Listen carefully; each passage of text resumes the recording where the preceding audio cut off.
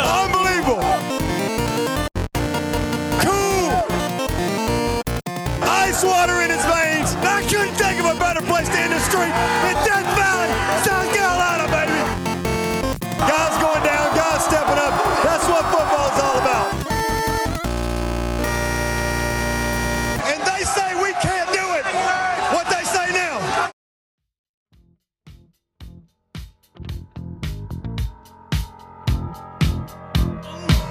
Let's go! He walks further down the street with the brim pulled way down low. Ain't no sound but the sound of his feet. Machine guns ready to go. Are you ready? Hey, are you ready for this? Are you hanging on the edge of your seat? Out of the doorway, the bullets rip to the sound of the beat. Yeah. Another one bites the dust. Another one bites the dust. And another one gone. And another one gone. Another one bites the dust. Hey, hey, I'm gonna get you too. Another one bites the dust. Hey folks, welcome back to the Clemson Podcast. It is Tuesday, November 6th. It is election night in America. Hope you got out and voted today. The Clemson basketball season kicked off tonight with a 20-point win over the Citadel Bulldogs. And by our estimation, the football team's kind of good right now. Ben and Sam here with you today, not to talk about politics, anything but. We're going to talk about Clemson's 77-16 shellacking over the Louisville Cardinals over the weekend. And then also touch base on the new college football rankings that are due out here any moment now. But first, Sam, welcome back. It's been a while since you've been on the podcast. You've had some exciting stuff going on in your life. Yeah, it's great to be back, but I was off doing some pretty fun stuff. I went and got married. You were there along with Cody. Over in Clemson, we got married at the Madron Center in Clemson, so that was fantastic. And then I went on my honeymoon. We went to Thailand and Hong Kong. Traveled around Southeast Asia. And so how many Clemson fans did you see traveling abroad? We actually saw a couple at the airport in Koh Samui when we were headed up to Chiang Mai. They were there with their daughter on vacation, and I was wearing my Clemson shirt as always. I try to when I travel through airports and stuff, because people will say something if they see you and they know the team. And it makes up a majority of your wardrobe. My wardrobe, yeah. I mean, it's like 94% maybe is Clemson stuff, and the rest is, work shirts. But yeah, so I didn't have a lot of choices, but I was wearing Clemson gear, and somebody noticed. Well, congratulations. We talked about it on the episode following that, which was NC State, the game that I went to. Yeah, it was a fantastic wedding. We had a great time there, but of course, good to have you back. Sam, as you guys will know from last year, him and I tackled the basketball coverage for the podcast, and we will get into a season preview. Again, the season just kicking off tonight against the Citadel. We'll get a season preview in after the ACC championship game. We're too busy focusing on football right now, but that'll be a good time to step back from football a little bit and dig into the basketball team this year, one that we're really excited about and have high hopes for. But yeah, again, Clemson with a big win against Louisville over the weekend. And at this point, the team is just steamrolling people, and they're really clicking on all cylinders. And we're just seeing some really encouraging stuff. It's really making you feel more and more like we could hang with Alabama. Not just hang, but beat Alabama. So to kick off this show, we're going to start with the Week 10 games, and we're going to roll that into the top 25 rankings once they come out here live, actually, at least for us. Sam, I was looking forward, I think we both were, to a lot of the games this weekend. We pretty much planned our whole day around that. Of course, we had the 9 a.m. start out here Pacific time for the Clemson game, followed by, I think, Notre Dame Northwestern was after that. The Georgia-Kentucky game was after that. And, of course, all that rolling into the Alabama-LSU game later on that night. I must say, the games were not as close and as exciting as I would have hoped for. No, a lot of them were really disappointing outcomes. The ones that we watched, at least. I mean, there were some close games in college football. Ohio State barely beat Nebraska, which is a little bit sad. But the Georgia-Kentucky game that we watched was not close. Georgia always looked like they were going to win it. We did get to watch the end of the West Virginia-Texas game, which was very exciting. Always fun to see a team go for the win instead of the tie on the at the road. end of the game. Dana Holgerson, man. Beautiful. Ballsy move. So that was fun. Obviously, the Alabama-LSU game was disappointing. even if it wasn't totally a surprise. LSU's offense just looked like an absolute piece of garbage, and they made Alabama's D look good. And I'm sure all the pundits are going to be talking about how fantastic Alabama's D looked. And watching that game, it didn't scare me any more than they already had. Yeah, I mean, I think one of the big takeaways from that is, watching Tua get some pressure on him and actually play a formidable defense. And I know the score was 29-0, but I don't think that's indicative necessarily of how dominant the Alabama offense was over the LSU defense. I think it's very similar to Alabama putting up 24 points last year against Clemson. And that game, the final score being a much further apart than I think it was actually during the game, and by in part in both of these games due to poor offensive play. Burrows was not very good for LSU. That game was in Death Valley down there in Baton Rouge. So, yeah, I mean, my takeaway is that our defense is better than LSU's, and I think we can give Alabama some troubles there, give Tua some different looks. Again, we're going to have a whole month we may have a month to prep if we end up in some type of 2-3-1-4 matchup, but most likely it's going to be in the national championship game, or hopefully it would be in the national championship game. Knock on wood.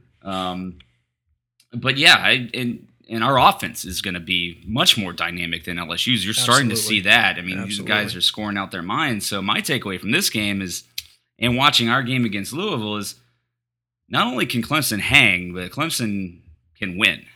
I totally agree. I think that what the game showed me was that Alabama's defense is solid, but there were a lot of missed opportunities by LSU's offense in the game.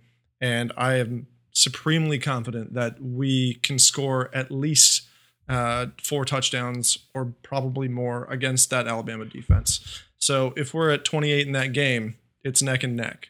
And I think our defense is as good, if not better, than LSU's. So, I feel really good about how we match up with Alabama, and it's all about who executes better in that game. Yeah, the really only concern on defense is our linebackers and secondary keeping up with those fast and very talented wide receivers for Alabama, and then, of course, Tua's ability to get the ball to them.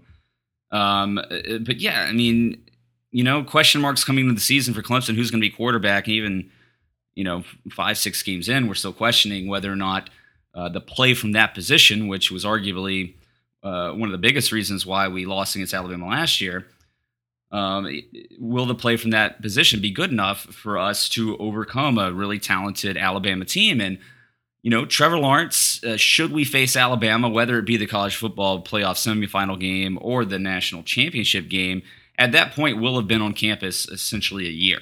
Mm-hmm. He's not a true freshman anymore. He's not a guy coming in green. He will have had 13 to 14 games under his belt at that point. He's going to have the month off in the month of December during the bowl practice. He's going to have about 3 weeks of practice. And so at that point, he's not a rookie anymore. He's not a freshman. So really excited to see how this season is shaping up. And, we all felt that Alabama might come back down to earth a little bit. I think this game was still a blowout, but we do wish it was. I was hoping it was going to be a little bit closer. It wasn't, but I still think we learned some stuff. And again, we just haven't seen Alabama play good teams yet this year. We haven't seen them play a complete team. And the difference between Clemson and LSU is Clemson is so much more well-rounded and well-balanced. Yep. I think we'll see that throughout the rest of our games. This game against Louisville was a really good example. We don't need either the run game or the pass game to take over and do everything for us in either game, but they both can. This week it was all running all the time. And Trevor Lawrence only had to throw 12 passes and get 59 yards in the game. And we won 77-16. Yeah, and so it's that balance, it's the depth that we've accumulated and just kind of built all season long.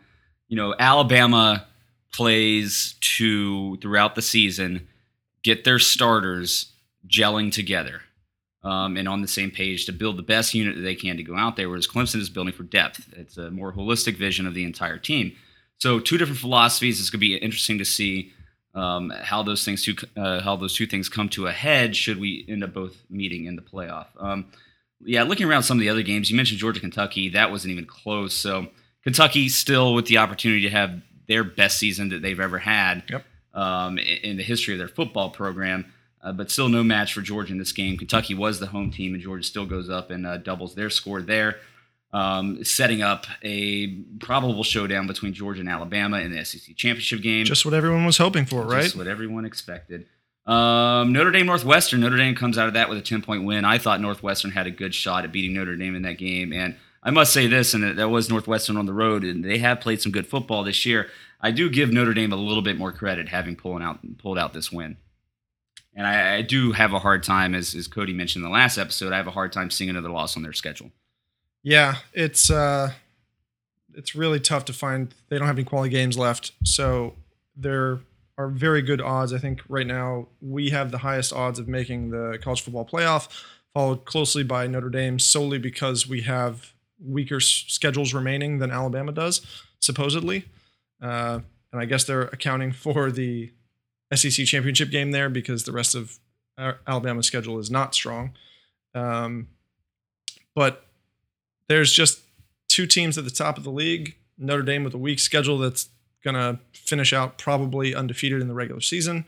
And then everybody else. It'll be interesting to see who gets into that fourth spot this week in the next 15 minutes or so. Yeah, and a lot of things up for grabs here. It's not just the Notre Dame. Michigan with a statement win, I think, over Penn State, although Penn State's not the team that we thought they were going to be at the beginning of the season, but they go and beat them by 35 points at home.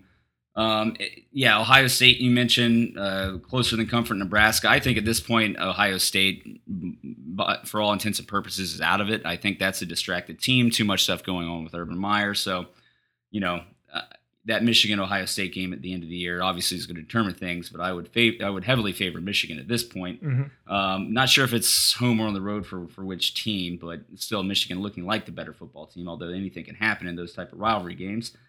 Looking elsewhere out to the Big 12, Oklahoma, with a lot of people were talking this up, and Kyler Murray's his unbelievable quarterback play. They beat Texas Tech by 5 points. We've seen this story before from Oklahoma. We know they can have a flashy Big 12 offense, but they've got no defense, and they fired their defensive coordinator. So why people are still, okay, sure, they can make it into the playoffs. Does anybody think they're going to be able to beat a team like Clemson or Alabama? I don't think so. I don't think so either. Watching that game on Saturday, it was so clear that there was no defense whatsoever on either side. And yes, Murray and Oklahoma's offense are fantastic. They are super dangerous and really fast. He's incredibly fast and fun to watch, but it's just that typical Big 12 football. There's no defense. It's all going to be shootouts. And when they come down to the end of the season in the playoffs and postseason, they're going to play real defenses and get their butts handed to them. Yeah, and one of those teams that they're going to have to face up against is one that's right there with them at the top of the Big 12 standings. That's West Virginia. They played well all year, only loss coming at Iowa State, which is not a terrible loss. Iowa State's a 5-3 football team, but they end the season against Oklahoma at home with a very likely scenario of them immediately turning around the next week and playing Oklahoma again at a neutral site for the Big 12 championship. I mean, this is a situation.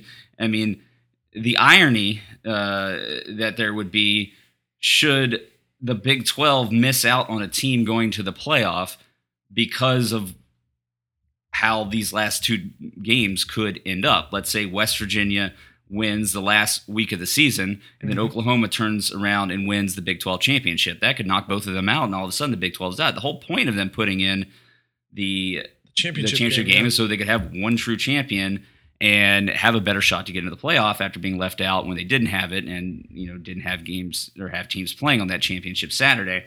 So that would be pretty ironic if that was to take place. That would be pretty entertaining.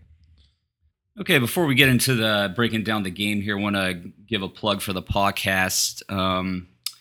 Aside from our game recaps, be sure to check back regularly for Tully's interviews with various writers from Shaking the Southland and also ClemsonPaws.com. We really encourage you to go take a listen to those and hear kind of what the writers have to say about things and get inside their brains. And then also, if you'd like to interact with us, we're ClemsonPodcast@gmail.com. We're at Clemson Podcast on Facebook and Twitter. Please leave us an iTunes review and be sure to subscribe to us on iTunes, Stitcher, SoundCloud, Podbean, any other podcasting apps that you prefer. Subscribing to those will keep you up to date and give you immediate notifications as soon as we post an episode. So with that, let's move on to the Louisville game. Okay, Sam, we've got the fourth week in a row of just another total annihilation of an FBS opponent, a conference opponent, this time coming against Louisville in what was a 51-point victory against them. You know, we talk about this year in and year out, and especially over these last few years when we've been a really good football team, we've had these close games and kind of have it pulled away from teams that we thought we should have pulled away from. And then every once in a while, you have one of those games where we just blow somebody out and you're like, oh, man, that felt good. Like, we needed that. Like, I'm glad to start seeing that. And then we start to build that momentum. We do it once, and then we do it again. And you do it 3 times. And, you know, I was really looking for, okay, coming out of the Syracuse game, the Wake Forest game was one thing. Go up there on the road, beat them soundly. You know, maybe that's an anomaly, an aberration. Then you come back after the bye week, you beat an NC State team handily, one that we really weren't sure how good they were, even though they came in at 5-0. And so you're still not 100% certain after that whether or not this team has really arrived. Then we turn around and go on the road to Florida State. And that's when, even though Florida State's a bad football team, they still have a lot of talent that stacks up really well on paper with everything that Clemson has. Go on the road, hostile environment, and we murder them too. And I think at that point, I had come to my own personal feeling is that this team is well-rounded, it's put together, and we're starting to see what really this team is all about and what they're going to be made of moving forward. So my feelings, my thoughts are kind of cemented after the Florida State game. Now we go into Louisville, we blow them out 77-16, and I'm almost like, man, do we have to really talk about this game on the podcast next week? The blowouts are getting, I mean, it's ridiculous, number one. It is fun to see, but you start, I mean, thank goodness that we have all these packages to run Dexter Lawrence in and try to get Mitch Hyatt a touchdown, and starting to learn a lot of the names, a lot of the backups, honestly. But, I think one of the things that's keeping this from kind of being boring is this team is starting to do unprecedented things, and because there was so much hype about Alabama early on in the season, it's like, oh, wow, how are we ever going to come close to beating them? Now you're like, I'm feeling pretty good about it. Absolutely. Speaking of unprecedented, our 77 points are the last time we scored 70 points against any team, FBS or FCS, was back in 2014 against South Carolina State, where we had 73. And before that, against an FBS team, we scored 70 against Central Michigan back in 2007. I went back to at least the early 90s and didn't see anything anywhere near 77 besides those two. This is just an unprecedented score for us. We don't do this to teams, and it's a lot of fun to watch. No, I think the previous high was an 82-point game against Wake Forest back in the 80s, I believe. I mean, you talk about the FSU score and the records we set of scoring points there. The Louisville, the ACC score records that we put up is the second highest points scored in Death Valley. The Tigers' 661 total yards is the 8th most yards gained in school history. 11.6 yards a play is the most ever. The Tigers have as many 60-point wins this season as there had previously been in the first 65 seasons since the ACC was founded. Think about that. In 65 years of ACC football, we have more 64 wins in conference this year than there has been previously. We've won 4 consecutive games by at least 30 points for the first time in school history. Those wins being by 60, 34, 49, and 77. So it's not like we're just hitting 34 games in a row, 60, 49, and 77, well above that 30-point mark. So my biggest question really at this point is seeing all these things and just these blowouts and all these phenomenal offensive records that we're setting and as stout as our defensive is this team going to be more like the 2001 Seattle Mariners or the 2013 Seattle Seahawks? That's a great question. I mean, I'm hoping that we go with the Mariners and we win it, right? No, they lost. They lost it. Sorry, Seahawks. Can't keep track of all the sports. How old were you in 2001, Sam? It's not important. I was 11. But Yeah, I should know that too, because the Giants lost that year, and it was very sad because it was one of the best years of Giants baseball in a long time.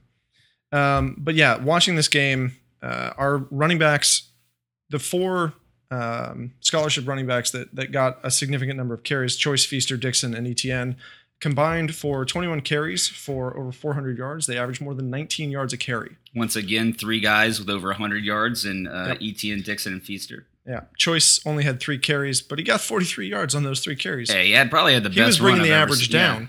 But to your point, 30-yard run was probably the best I've ever seen him. Fantastic run. He broke like 4 tackles on that thing.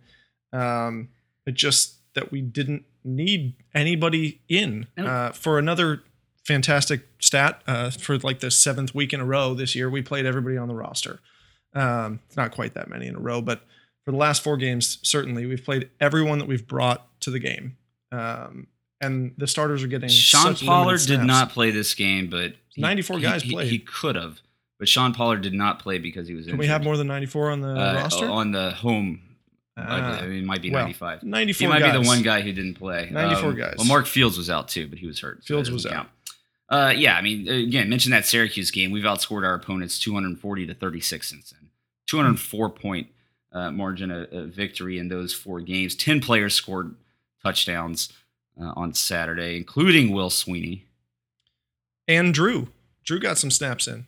He did. He didn't score a touchdown. He didn't get a touchdown. Next. He's next. We'll get him in. Him and Mitch will get their touchdowns next week, hopefully. I think the kind of craziest number to me here is that the Tigers have defeated Louisville in every meeting, all 5 meetings since Louisville joined the ACC in 2013. And Louisville comes in, and you got to think they see a good ACC conference, but it's still not great yet. You have Florida State and Clemson to contend with. Florida State's certainly a good football team at that point back in 2013, and Clemson on its way up. But Louisville has to think they have a shot. They get Lamar Jackson in there. They're, they have some good records. They're doing some good things. Things are looking up, and then all of a sudden you have a game like this, and Louisville is just, it's almost set them back 10 years. And Bobby Petrino, where does he go from here? And again, it's just amazing that if you're a Louisville team coming into the ACC thinking you have these opportunities, now you're looking back and you still can't beat Clemson. If you can't beat the Clemsons and the Florida States when they're at their peak, you're really going to have no success in this conference.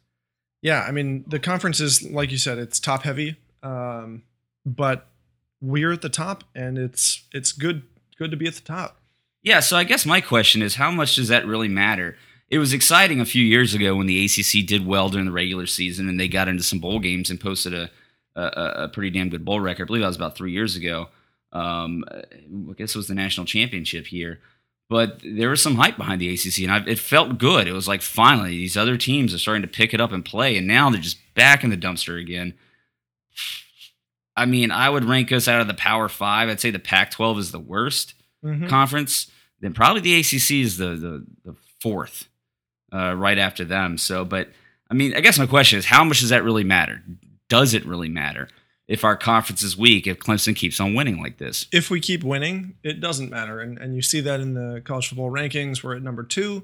As long as we don't lose to teams we're not supposed to lose to, it doesn't matter how strong they are.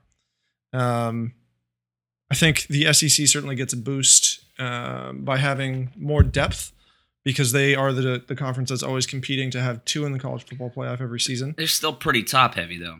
They are definitely top-heavy, and it's 2 or 3 teams every season. Last couple of years, it's been Georgia and Alabama. But, I mean, even if Florida State or Louisville or anybody else in the ACC was that strong, I don't think we'd get that boost because we don't have the depth across the rest of the conference. So you've got to be top heavy to get 2 teams in the discussion for the college football playoff. But you also need the depth to give them a little bit more gravitas when the committee's looking at teams. Yeah, so I think the way that it would affect us is if Clemson was ever to sustain a loss and had a pretty weak schedule. We talked about that earlier this year when the schedule wasn't shaping up to be very good. But when you're undefeated and you look like you're going to annihilate everybody left in your schedule, that's not really a problem. Actually, it helps to have a weak conference. So take it for what it's worth. Enjoy the moment, enjoy the ride, and all Clemson can worry about is what they do and what they do on the field, and they're winning. So proof's in the pudding. That's all that matters for now, although I don't think that it would be ridiculous for any of us to want some better competition in the ACC because, these 9 a.m. or noon East Coast games are getting kind of tough on us, and they're not close. It's one thing when they're close and they're fun to watch. It's another thing when, again, you score 77 points. You kind of check out early. Okay, Sam, let's keep piling on these statistics and records and keep it with the offense here. This offense is up to the number 7 ranked S&P offense in the country. I think we were sitting somewhere around 13th after the game last week. This statistically is shaping up to be one of the best offenses in Clemson history and certainly in the Dabo era. And it's just hard to scheme against. What you've seen, it's been interesting the last 4 games is against Wake Forest, run it down their throat. Next 2 games, NC State, Florida State, they sell out to stop the run. We beat them through the air. This game, beat them on the ground. Mm-hmm. Trevor Lawrence, as you mentioned, only 8 of 12 passing for 59 yards on the day. So didn't really need him as much, but the threat of him throwing the ball is what opens up the run game. And these defensive coordinators are just having to pick what they want to beat them. And as the last 4 games have shown, we can beat them with both. Yeah, we have the tools to do it either way. And we talked about Trevor Lawrence opening up the offense before the season as a possibility. We mentioned that teams can stack the box against Kelly Bryant, and they know we're going to run. On the obvious passing downs, we're going to pass, but they can still put pressure on Kelly and force us into positions, and they sort of got to dictate how we ran our offense. This year, once Trevor's taken over, we get to dictate what we want. We've complained a little bit about the play calling early on in games where we kind of feel out the defense and see which poison they're choosing this week instead of giving them what we want. But I think that the coaches have done a good job of taking what's given, at least after those first few drives. This week was incredible. We've already touched on a lot of the statistics with the running backs. But it goes to show that this team is more talented than pretty much everyone we're playing. And as long as we execute, we have the weapons to do it any way we want. Yeah, absolutely. And even barring, we don't even have to say barring injury at this point. I mean, maybe for some of our offensive linemen and key positions. Certainly, I know it's sacrilege to say that Chase Bryce could come in there and do the same thing as Trevor Lawrence, but Chase Bryce in mop-up duty after 6 for 7, 110 yards, after that 3 Syracuse touchdowns. Games looks pretty damn good, and I think we're all becoming pretty comfortable with him going in there in a crucial situation if need be. But yeah, I mean, you look at we gave you that 4-game snapshot, but you look at the teams on the year that have shut down our run game, and that's in Texas A&M, North Carolina State, and FSU.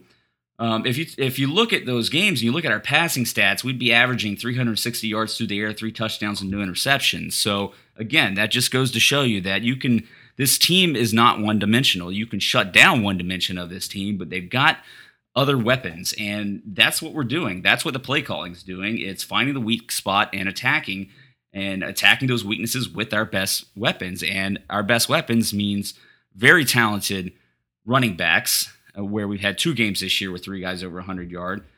You got the talented Trevor Lawrence, who continues to improve, and then you've got a stud wide receiving core. So nobody's found the answer so far, and certainly not recently, for how to stop this team. And it's not looking like it's going to be an easy task for anybody, or anybody's going to have much chance at success, at least until we start playing better competition in the playoff. This offense is number 1 in the nation in 40-plus yard plays with 26. Number 1 in the nation with yards per rush at 6.94 yards a carry. I mean, these numbers are off the chart. We talked about in previous years how our explosiveness and these 40-yard plays haven't been there, and we've still been pretty damn good. We won a national championship. We've been to 2 national championship games. We've been to the college football playoff 3 years in a row. We're putting it all together now, and that 2016 team was pretty good. They're all right. Yeah, we like them. This one could be better. I think offensively, this one probably is, at this point, looking like they're going to be better.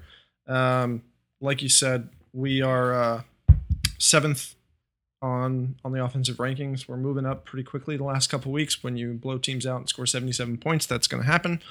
We're also 2nd defensively, I believe, and 2nd overall behind only Alabama. So it's just S&P is actually Michigan now. Is it? Yep. Interesting. It's just an embarrassment of riches for us, though. They're first defensively, but overall, Alabama's still number one. Oh, correct. Yeah, that's what I meant. Yeah, Michigan ahead of us. They haven't played a lot of people yet. The Ohio State game should be interesting for them, but for us, it's just an embarrassment of riches. We have every weapon across the board. And offensively, we've got a guy who's top 5 Heisman hopeful at this point in ETN, who we haven't really needed to use a ton of the last few weeks. He had like 80 yards combined against Florida State. And the previous game and this week, he only had 8 carries, and he still managed to get 153 yards and a touchdown. 8 carries to get that, averaging 19.1 yards a carry. Only better than that was Mr. Lynn J. Dixon with 4 carries for 116 yards, averaging 29 yards a carry. We'll talk about this later, but when you take a step back and look at these position groups and where we aim to actually be better next year, it's a lot of the position groups. It is. This team is... Offensively, it's going to be ridiculous. We're going to lose like 3 guys, and everyone's going to just make incremental improvements, and we're going to be unstoppable next year. Mentioned how young they were in the last episode and how many freshmen and sophomores we have on the 2 deep. Well, those freshmen and sophomores are going to be juniors and sophomores next year, so it's just scary for opposing teams, especially within the conference. And again, we have to take Louisville with a grain of salt. Did have 492 rushing yards on the day, but Georgia Tech, Boston College, and Wake Forest have also averaged or got more than 400 yards running against Louisville. So just Louisville's a really bad football team, but to see us handle them like we did and like we were supposed to, for us, I mean, they scored more than any of us predicted, although I think we all had them in the 60s or above. Maybe Cody had 55, I think. Yeah. But yeah, I think going back to our predictions, after the Florida State game, we all kind of realized that this team is going to put up points on crappy defenses. They're going to destroy people. And our predictions this week reflected that. And we were still shy of what the team produced. So this Clemson team is different, and it's above and beyond things that we've seen in the past. The 2016 team obviously was a little bit more consistent. We knew Deshaun was going to get the job done. They didn't need to score 70 points in a game. Not that we needed to score 70 this week either. But the potential for this team is just so through the roof that it makes it really exciting to watch even the backups get in and play and score immense numbers of touchdowns. When the coach's son is getting a touchdown, things are going right. A play call specifically designed for him to get a touchdown. And I must say this, watching Dabo and Kath's video, congratulations and message to him after the game, just to see Dabo step out of being a coach and just into being a father, that's a pretty cool moment. And I mean, he's essentially a father to every kid on this roster, but to see him he's actually the father to 2 of them, though. Exactly. Just to see him just not in his coaching shoes and not using coach speak and just being genuinely proud of his son and just so happy for him. You think it makes you feel like you're watching Dabo when he was a walk-on at Alabama. It kind of gives you that connection, which is, I think it's pretty cool. It's definitely really cool. And I think he's shown that level of commitment that makes it feel like he's their dad and loves all these guys so much. In getting Dex his touchdown, and getting Christian his touchdown, and running plays for Mitch Hyatt to potentially get a touchdown, running plays for Will. He's taking these guys and giving them other things to work for, rewarding them when they do the right thing, when they stick around, when they lead this program. It's really fun to watch the camaraderie on the team. Christian's out there after every single touchdown by the 3rd, 4th string guys, sprinting out onto the field to congratulate people.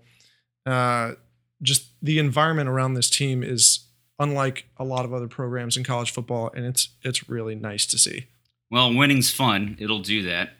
But yeah, how long do you think until you've seen Dabo calling plays to get his son in the end zone? You see Dabo calling plays to get offensive linemen into the end zone, calling plays to get defensive guys into the end zone. You think Brent Venables is over there getting jealous? You think he's in Dabo's ear to get Jake a snap and get him into the end zone? I'm sure he wants Jake to get snaps and do that as well. We've got so many coaches' sons on the team. I think there's 7 guys on the team that are sons of someone on our coaching staff. So those guys are going to get snaps more than they would in any other program in the country, because even at Alabama's and Notre Dame's, they don't play everybody on the roster. And Dabo's philosophy has always been to get guys in early, and it's for rest, but it's also for the morale and to give those guys experience, and for the walk-ons and the guys who are never going to really see significant snaps, give them that experience and let them experience what it's like to be a primetime football player for a great program. Yeah, I say we just spend the entire next episode not even talking about the first and second teamers and only break down the third and fourth team, because it's becoming redundant, to be quite honest with you. So not much else to say about the offense in this game. It's hard to find flaws when you put up 77 points. Trevor Lawrence still has some work to do to improve on his deep ball accuracy for sure. Chase Bryce looks like the better deep ball thrower right now. He had a great deep ball to Ross. That was beautiful. Ross, who is a little slow with a hamstring injury, so hopefully that works itself out. A few other notes. Mitch Hyatt recorded now the most snaps from scrimmage in the Clemson program history, so congratulations to Mitt. He's been huge over his 4 years here. Gage Cervenka, we mentioned Pollard was out there at right guard. He continues to get some snaps there and look really good. Obviously, he filled in last week for Justin Falcinelli at center, so good to see Cervenka coming along. But overall, offense has been fantastic. They're kicking it into full gear, and again, you're seeing the difference with the play calling and just the ability and the dynamic qualities that this offense has when they've got Trevor Lawrence in there as the quarterback. We moaned and we complained and we questioned the play calling back when they were trying to figure out this 2-quarterback system, and even last year when Kelly Bryant was leading this team. But you see what effect it has when you've got a guy who can beat you with his arm and do just enough with his legs. Yep, it really does change the dynamic of the team. It makes us so much more dangerous to have somebody back there that can spread the ball around the field at the flick of a wrist, and really creates that deep threat so that we can run up the middle and do draw plays that get guys going short, and then be able to go and hit the Rosses and the T. Higginses deep. And he did have that one overthrow on the interception that he missed the throw. He overthrew it by about 3 or 4 yards, and the Louisville defender made a nice play and made the catch, which is something we'd love to see some of our guys do. They made a couple plays this week as well, which we'll probably get into. But the offense just takes on a whole different look with Trevor under center. All right, yeah, so enough said. Offense is good, well-balanced all across the board. They'll take what you give them, and they'll beat you any way that you want them to. Mm-hmm. So there we go. Offense looking bright. It's becoming the thing that we've all wanted to see the past couple of years. So I'm really interested to see. I mean, we're going to have a test against Boston College. They're a solid defense, but after that, not looking like much. You got Duke, you got South Carolina, you got some coastal team, and then we'll see what we get in the playoffs. But let's turn our attention to the defense.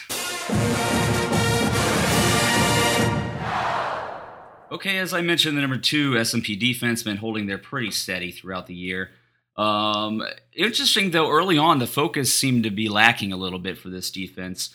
Louisville put together some drives. Their time of possession for the game was, I think they were plus 15 minutes. So a little shaky early. Gave up some third and long conversions, which we're not used to seeing this defense.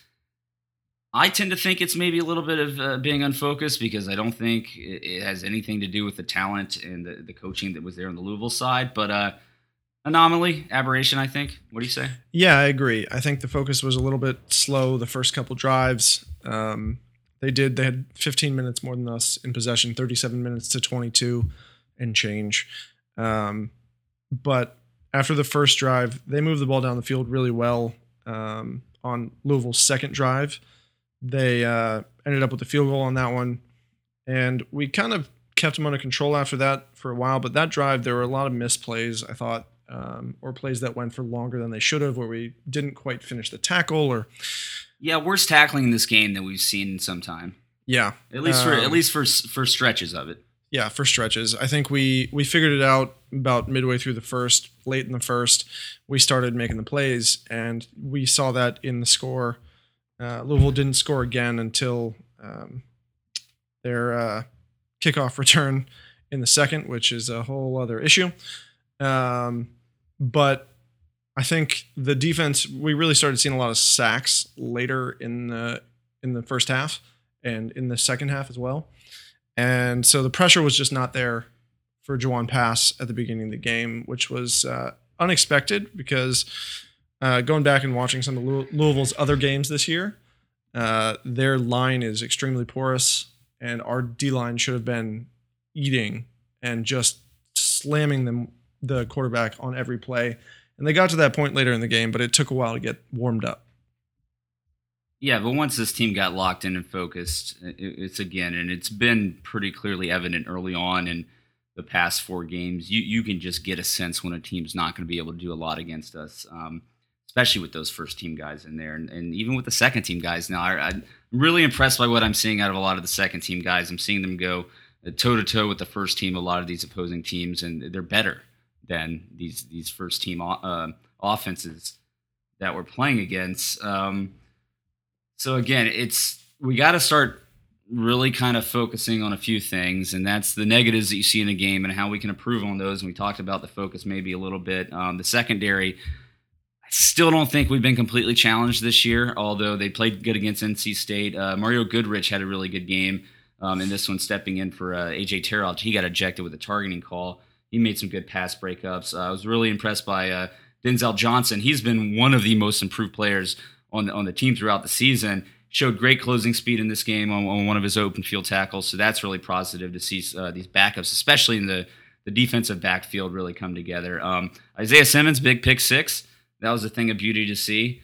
Overall, it's hard to break it down too much unless we go back play by play and watch the film. And honestly, this is the first game all season that I did not go back and rewatch just because it was such a blowout. So defense, not worried about. I still think it's worth keeping an eye on the secondary. We'll see how we do against A.J. Dillon if he plays against Boston College this week. See. But defense continues to feast.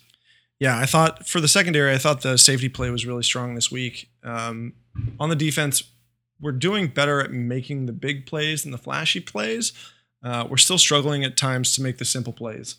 The linebacking core at times misses the hole a little bit, and we give up an extra 10 yards. But the safeties have been covering, certainly on run defense, fantastically. Tanner Muse has been big in that. Huge. He's been huge for that. We don't let up a lot of big plays, and that is in large part to the safety play. So I think they have shown improvement, and I feel good about Kevon Wallace and Denzel Johnson and even like Nolan Turner getting in there and making plays. He's been playing a lot better. Yeah, I think the Achilles heel of this defense that we're going to see when we play really solid offenses, namely Alabama, is going to be the linebackers in coverage, and that's where the defensive line is going to need to get some pressure to really help those guys out. But you got a guy like Judy in Alabama, their slot receiver. He's going to be a tough guy to cover coming across the middle for those linebackers. So that is an area of improvement we still need to see. So definitely still some question. I mean, again, we've seen improvement. We've seen guys play well, but I think until we really play an elite passing team, we're not going to be 100% comfortable with this secondary and the linebacker cores, and if the defensive line is not able to get pressure on a quarterback consistently. Yeah, and the line looked good this week. Like I mentioned, they started off a little slow, but we had a bunch of guys end up with whole or partial sacks this week. Kendall Joseph had a sack and a half. Chad Smith had a sack. Wilkins, Dex Lawrence, Cleveland Farrell all had half sacks. J.D. Davis and Austin Bryant had sacks themselves. So we had guys getting in the backfield. We accounted for 9 tackles for loss as well during the game. And it was just really good to see guys getting back there once they got it going. Our defensive line is unfair. Yeah, they might come up with a rule next season that our defensive line has to start 5 yards back of the line of scrimmage just to give other teams a chance. I don't know if they'd want that. Don't give them a running start. It's a good. It's the NCAA. They'd make them walk slowly towards the quarterback. and then if we touched them, there'd be a targeting call. Again, not much more to talk about on the defense. We're not going to go too crazy with it. We really need to see us play a competent offense to break down this group. But moving on to special teams real quick, Potter's kicks were short in this game for some reason. It was unusual. We'll find more about that. We don't know if the coaches had him intentionally do that to test our return coverage, which did give up a touchdown in this game. That was not when Potter was kicking. It's some other guy's name I can't pronounce. Swarwitsky? I don't know. Did you know he was on the team? No, he's not in the box score either. Steven Swahicki. 58-yard kickoff. Gave up a 93-yard touchdown return.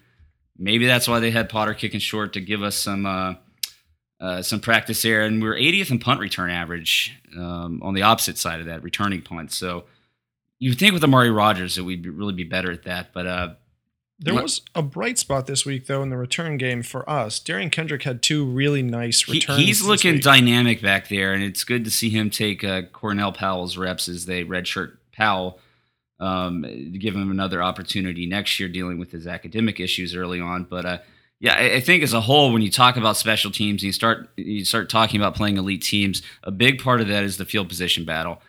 Hopefully Potter's leg's not getting tired, and he'll be able to continue booming them out the end zone. But the ability to flip the field on punt returns, that's big. Again, it's those 1 or 2 plays a game, the field position, that can really make a difference between winning or losing against a really elite football team. And that's what Alabama is. That's what Clemson is. And we'll see what happens 3 through 4. But something to be watched. Definitely would like to see some improvement there. Remember, special teams is in part what lost us the 2015 national championship game. Yep. And on the other end of special teams, with Will Spires kicking punts, he had a good single punt this week, went 44 yards. It was nice and deep.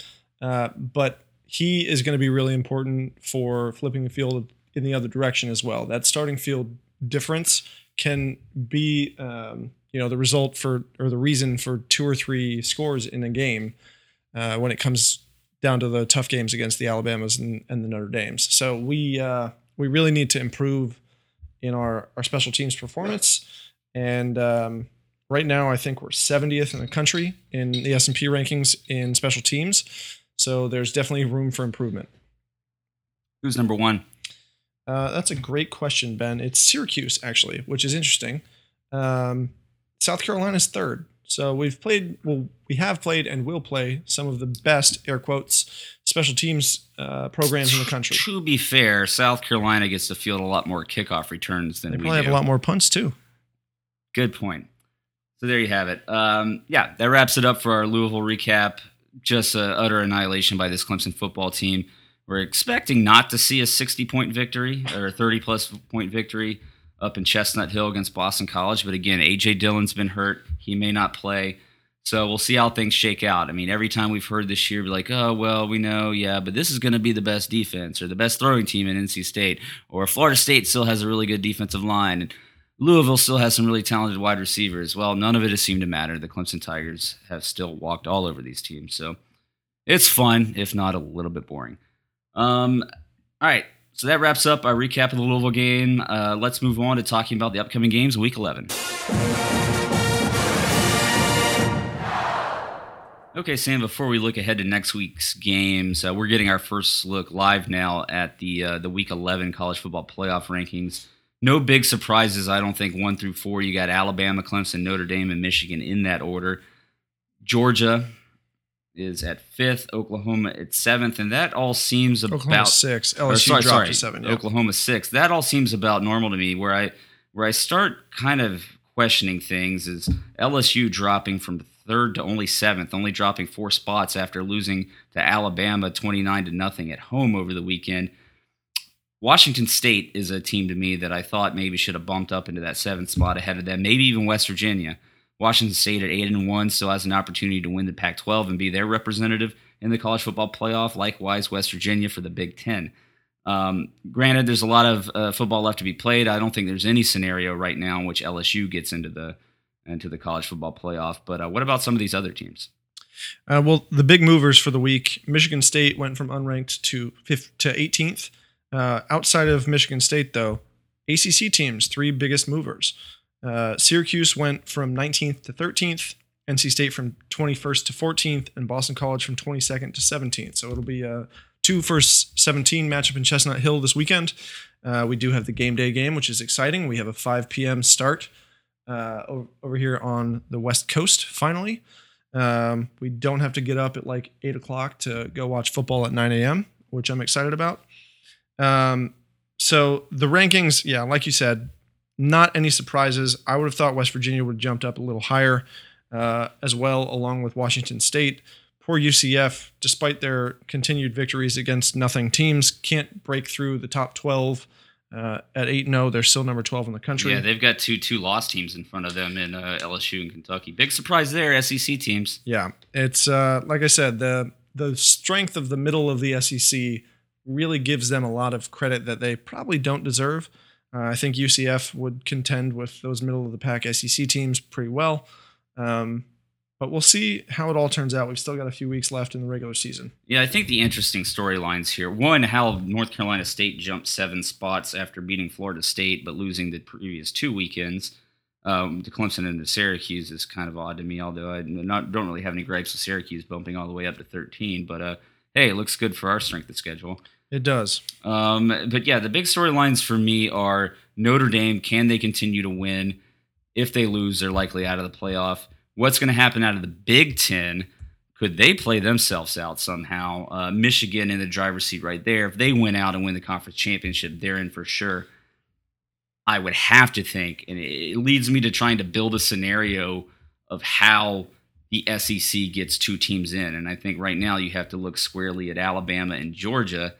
And Georgia with that 1 loss, if they beat Alabama in an ACC championship game, I have to think Georgia's going to take that spot. And if Michigan will have won out and Notre Dame wins out, I just don't see a scenario where they put Alabama in again, having not won their conference championship. Yeah, I think a scenario where another SEC team gets in is if Ohio State loses to Michigan State next week and then goes on to beat Michigan at the end of the season. They'll all have 2 losses at least. So I could definitely see that knocking the Big Ten out of contention for the playoff. If a Georgia team goes into the SEC championship game and loses to Alabama, I think they'd get in over other 2 lost teams. So unless a Washington State or an Oklahoma stay unbeaten the rest of the year and end up with 1 loss, I think it's really likely that an SEC team would take that 4th spot. Hopefully, one of those teams steps up and goes 3-0 the rest of the year and makes it into the playoff. Let me ask you this question. Let's say Clemson, Notre Dame, Michigan all went out. Georgia drops a game over the final games of their regular season. I don't know whom that would be against. They've got Auburn at home this weekend, and that's the actual last SEC game they actually play. So Let's assume Georgia loses to Auburn this upcoming weekend, but then beats Alabama in the SEC championship game. So you've got a 1-loss Alabama team, a 2-loss Georgia team who is the SEC champion. Clemson, Notre Dame, Michigan, I have to think, are all in. Yep. Can you put Georgia in ahead of Alabama with those 2 losses, but with that last win, considering how Alabama has played all year? I think it would partially depend on the severity of the loss for Alabama. If Georgia came out and beat them 29-0, there would be an argument. But really, after what we've seen all year with how well Alabama's offense has looked and how much their defense is coming into its own later in the season, I don't think there's any way they get left out with only 1 loss, especially to a top 5, top 10 team in Georgia. Well, we'll see how it goes, and I think that's the one thing we're speculating about because we actually saw it happen last year, but I don't want to get into too much speculation about all the other scenarios. If you want to hear that, turn it on to ESPN during the day, and you can listen to their blowhard talking heads go over infinite number of possibilities that aren't going to happen. But the games that we have play out for the rest of the season here over the next few weeks are really going to have a lot to do with this. Starting this weekend, Mississippi State at Alabama. Mississippi State, where did they end up ranked? 16th. 16th, so they moved up a couple spots in this week's rankings. Good football team, not a football team that's going to be able to go in Alabama and beat them, I don't think. Then you got the Auburn at Georgia game. So out of the SEC, those are the two big games to watch this week, but I don't really see any unusual movement there. I give Auburn the better chance of beating at Georgia than Mississippi State at Alabama. Certainly. You don't think that Florida-South Carolina game is a big SEC game? Oh, sorry. I had that at the bottom of my list to make fun of for some reason. Other games that are actually interesting this week. The Georgia-Auburn game should actually be good. Notre Dame takes on Florida State, which would be great if Florida State could go ahead and beat them just because it would be fun. But nobody really wants Florida State to win either. If they could tie, that would be fantastic. Ain't going to happen. Florida State can beat Notre Dame. I don't care if Florida State wins. Although I'm kind of like warming up to Michigan and Notre Dame getting into the playoff, because seeing our team now, I would love to play either of them. Absolutely. I think we could manhandle either of them. Ohio State, Michigan State is the other ranked game this week. I'm sorry, Big Ten fans, but that's just not that interesting. I think I've got Michigan State having an edge in this game. They've got the game at home, and again, I think Ohio State looks distracted with all this Urban Meyer mess. They barely beat a 2-win Nebraska team over the weekend, so I would watch for the upset there, which would really clear the path for Michigan or bust for the Big Ten. Yeah, the line right now -3.5 for Ohio State on the road, so they're thinking they're about a 6 or 7 point favorite in a neutral site. I agree with you. I think that's ripe for a potential upset. Michigan State's on a hot streak. They just had a big win last week. Obviously moved into the college football rankings at number 18. So that'll be interesting to watch. Syracuse and Syracuse and NC State both play weird weekday nights for their rankings. Syracuse is playing Louisville, as we saw this weekend. That really shouldn't be a problem. NC State's playing an interesting Wake Forest team on Thursday night. With the short week, you never know what could happen, but I think NC State should probably handle them pretty well. It could be a high-scoring affair, though.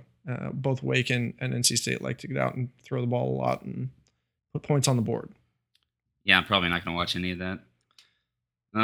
There really isn't a ton outside of the SEC as far as ranked matchups this week, though. No, we got Oklahoma State at Oklahoma.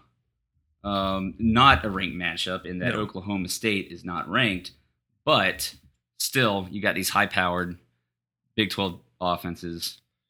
Oklahoma at home. You never know when Oklahoma could trip up. Oklahoma at home, rivalry game, though.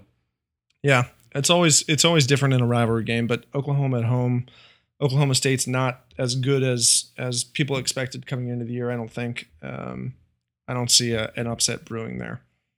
Well, one that could happen, and moving out to the Pac-12, which could knock the Pac-12 out of contention, is Washington State at Colorado, that game being in Boulder. Colorado, not a bad football team this year. They were actually undefeated for a while now. It looks like they have lost their last 4 games in a row.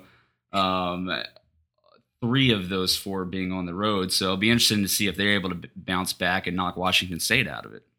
Yeah, they had some early season wins against some crappy programs, UCLA and Nebraska, both included in that. A decent win against ASU, and then they've dropped off a cliff against a mix of good and bad teams. They lost to Washington in not a huge blowout, 27-13, and have gotten their butts kicked the rest of the season by some not good teams. So, to be fair, it's been close games. A couple of them close. Oregon State and Arizona were both close. The UCLA game is the one. That's 11 points, 2-score game. So yeah. So I think Washington State is probably due for a slip up. I don't know if it's going to be against Colorado. Well, let's look at their schedule and see who else they would have. They've got home against Arizona and Washington to close out the year. So that Washington game is going to be big for the Pac-12. It is, but again, Washington hasn't been. They've been a little bit down this year. So I don't know. I still might give Washington State their best chance for losing one in the regular season, conference championship not included, at Colorado and Boulder this weekend. So watch out for that one. Okay, folks. Well, that's all we got for today.